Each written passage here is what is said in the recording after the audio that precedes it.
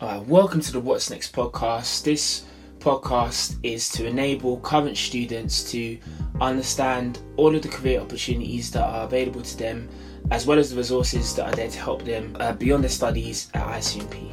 So today on the What's Next podcast, we have a very special guest, and I'm going to get him to introduce himself, and we're going to just get into what's next. So if you could tell us what is your name, what you studied at ICMP, and what is your current job or occupation? Hi guys, so my name is Peter. Right now I'm doing quite a few things within music. So I do lyrics transcription for a company called We Localize, but my main thing is music. I do music production for singers and artists, freelancing basically. I also studied creative music production at ICMP from, can't remember the year, it's like 2018 to like 2021 or something like that. So it's been a while. No, perfect. I mean, that leans on nicely into the next thing I was going to ask. So you said obviously you do multiple things. So what would you say your average day-to-day looks like for you? So in terms of my 9-to-5 job, it's a standard corporate 9-to-5. I'm a little bit lucky in the sense that I get to work from home. Everything's remote, so just roll out of bed and get cracking to work. But after that, after 5 p.m, a lot of artists tend to be very spontaneous with studio sessions and things like that. So after 5, either I have a session that's been booked like maybe a week in advance or something like that. So I just head to the studio and get cracking.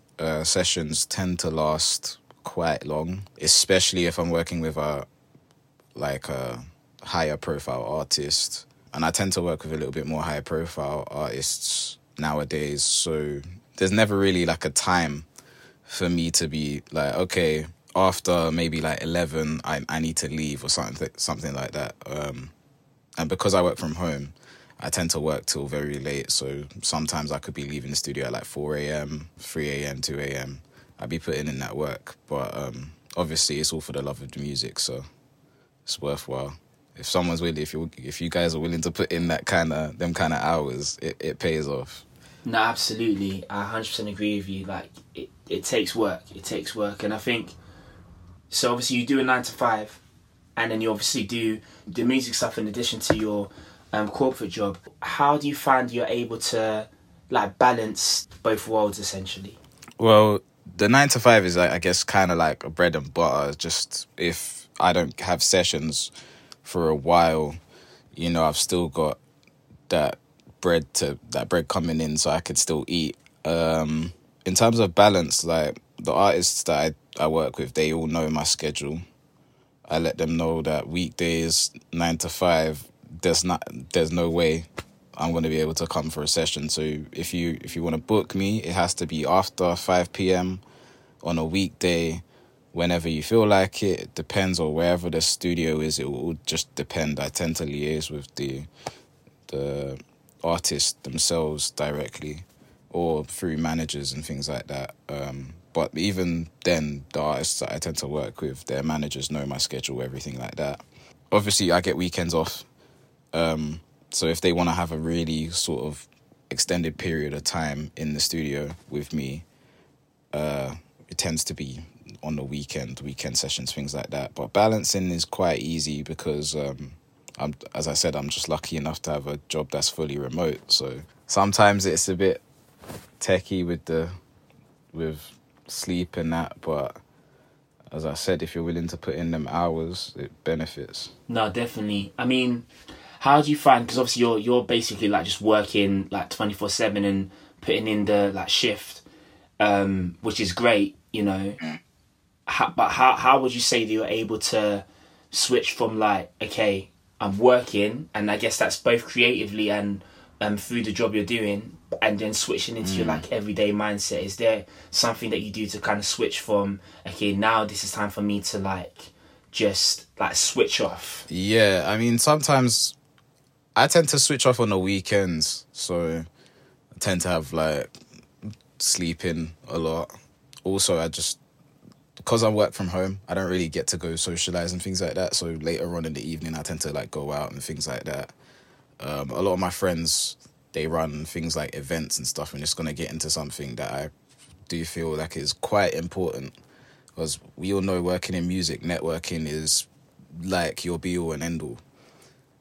Funnily enough, the best places to network with artists and producers and things like that is either at, let's say, an artist is doing a show.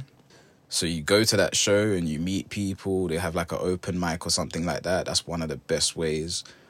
So I tend to go to things like that. Or even just like festivals and things like that. If you're able to, if you know people that are in certain places, for example, you know, like a DJ that's doing a set at a festival, and you manage to, you know, work your way in backstage, you can talk to a bunch of people that can put you onto some good opportunities, really.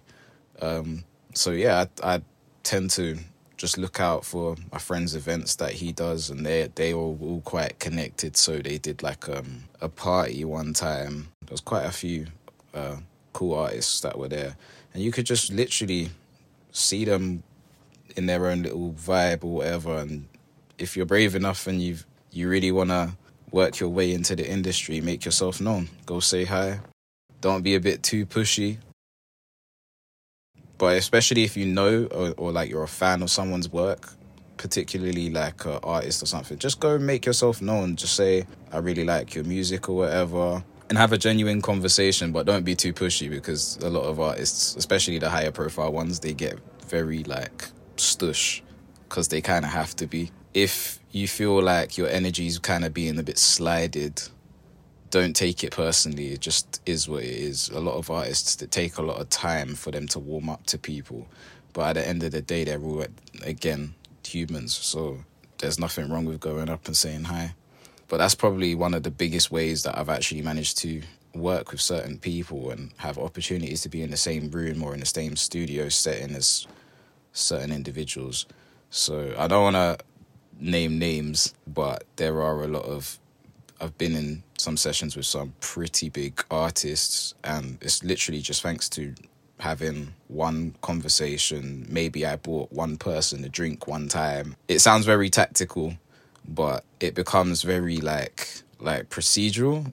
Kind of like when you're driving, you don't really think about it. If you're in the vibe and you're bringing you come with the correct energy, things like that, you know, it takes you places. So, I mean, that's one of the biggest things I wanted to say.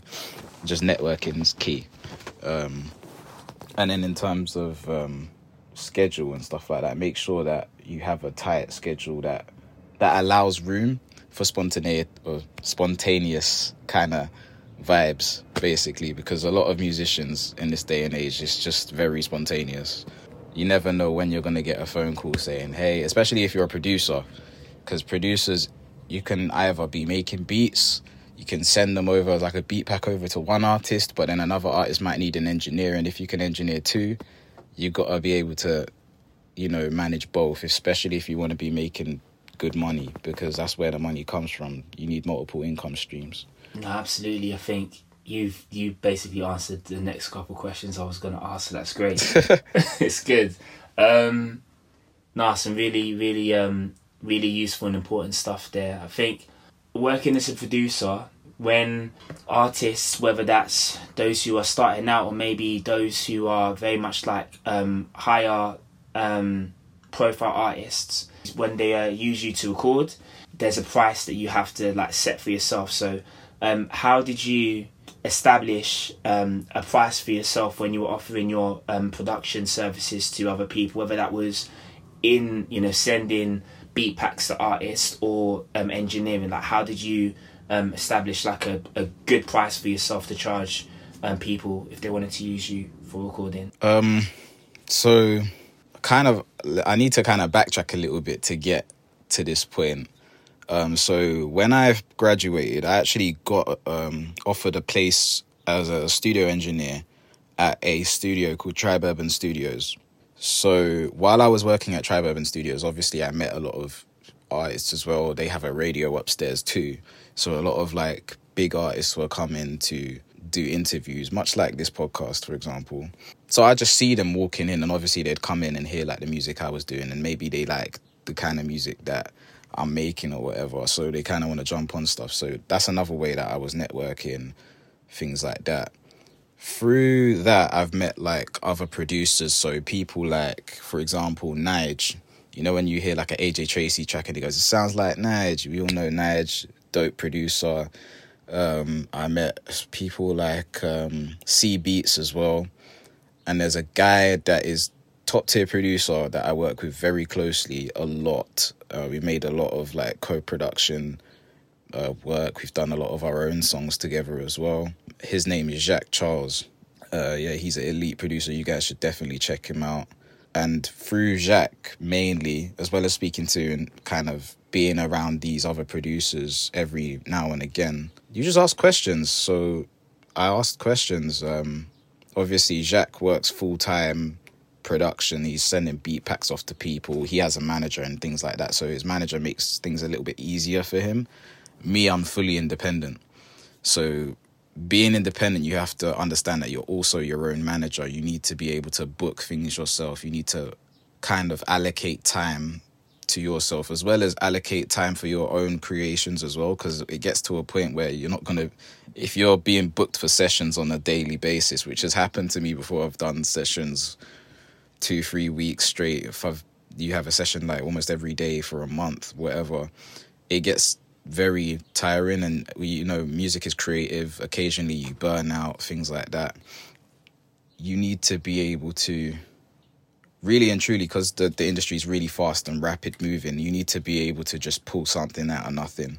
So you need to be able to allocate time in your free time to just make what you want to make on your own, just so that you could have it as well, just in the background. So if an artist that you think, oh wait, let's say you somehow bump into Drake and Drake comes into your studio session or something and you've got a song that you made that you'd be like, you know what, Drake would sound cool on this. You've already made it, so you don't have to then go through, maybe if you're in a burnout situation, have to pull something that you're not really feeling. So yeah, does that answer the question, or did I miss some points? I felt like I missed some points because I'm always going off on tangents.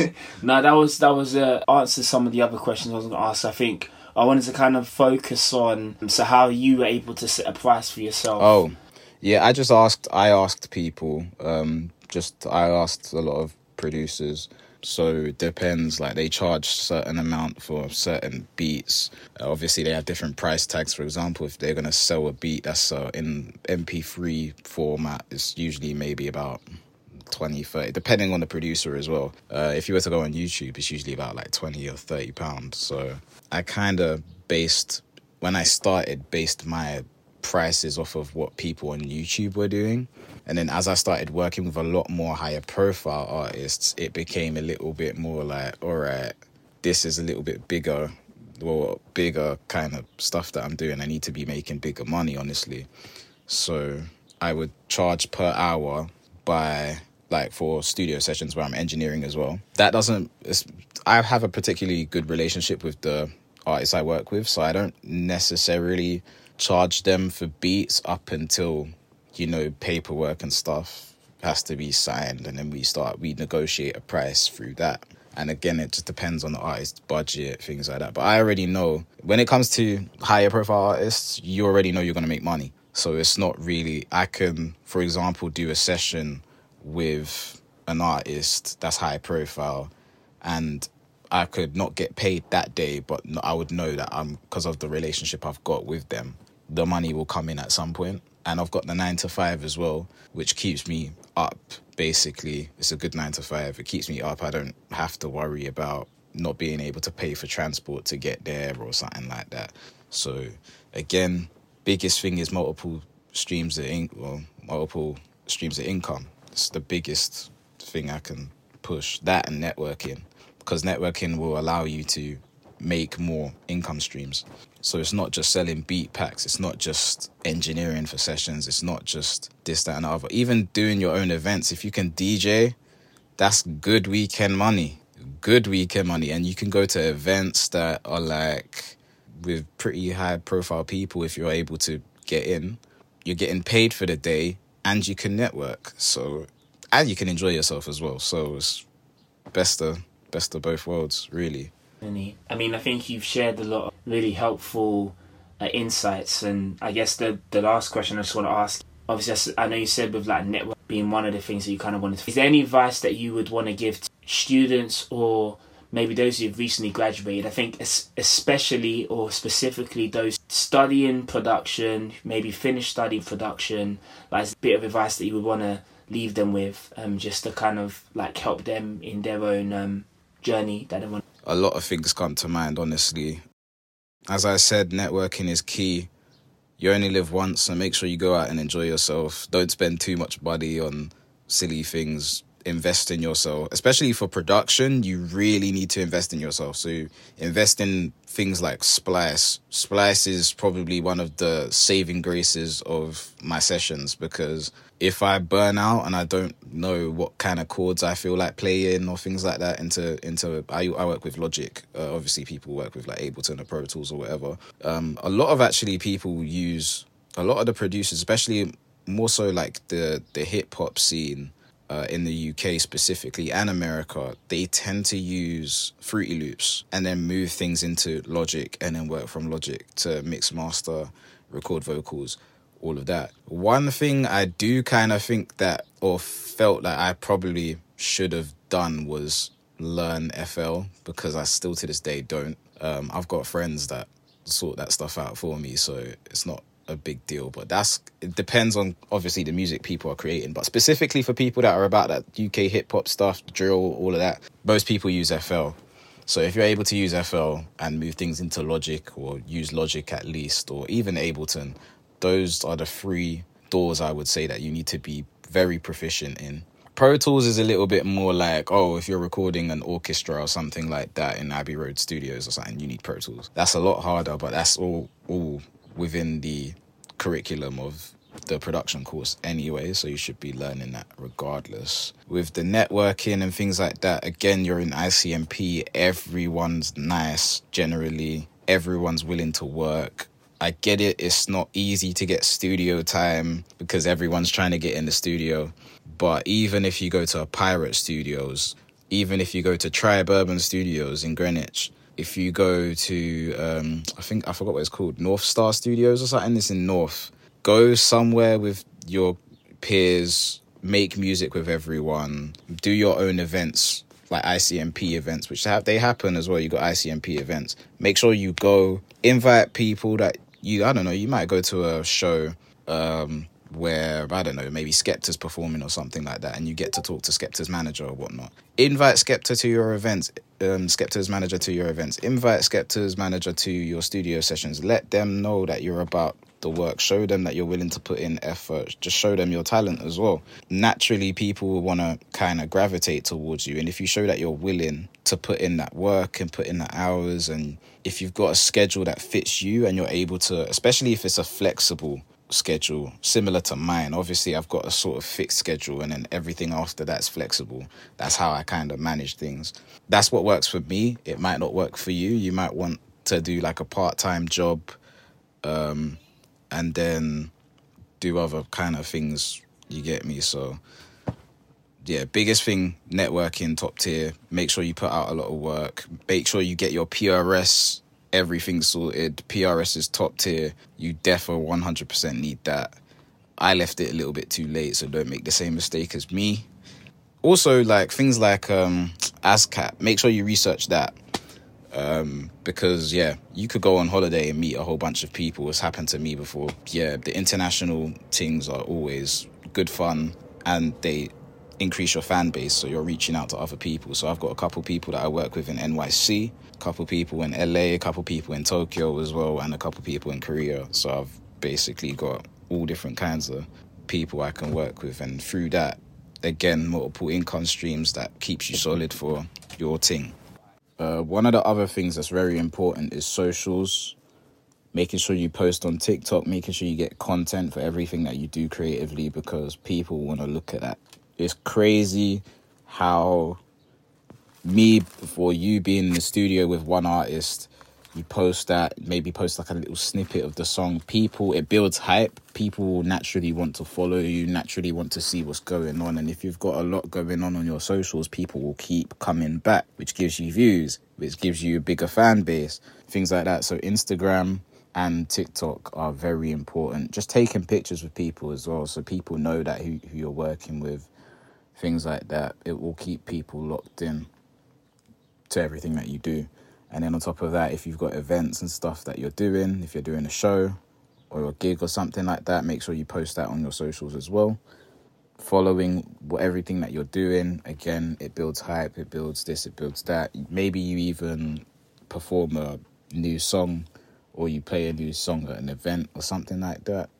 People are about that life. So yeah, that's another last thing I'd say that's very important. Socials. Make sure you've got your camera out in the middle of the studio, just recording while you're doing whatever you do. It's very important. It's the one thing that when I'm working with managers and artists and things like that, it always comes up. Oh, TikTok, socials. It's insane, but it's part of the job. Nah, it's good. That's good. I think, as people are listening to this, I'm hoping that they will, take hold of that and actually just put a lot of their focus now into networking if they're not already doing so, and just focus on, just getting out and meeting people, expanding their network, you know. Nah, Peter, thank you so much for sharing. That's actually a lot of wisdom, I think, especially for those who are studying production. I think this is going to be really helpful and useful for them as they listen. Thank you for taking the time just to come and join the podcast. It's all good, man. It's all good.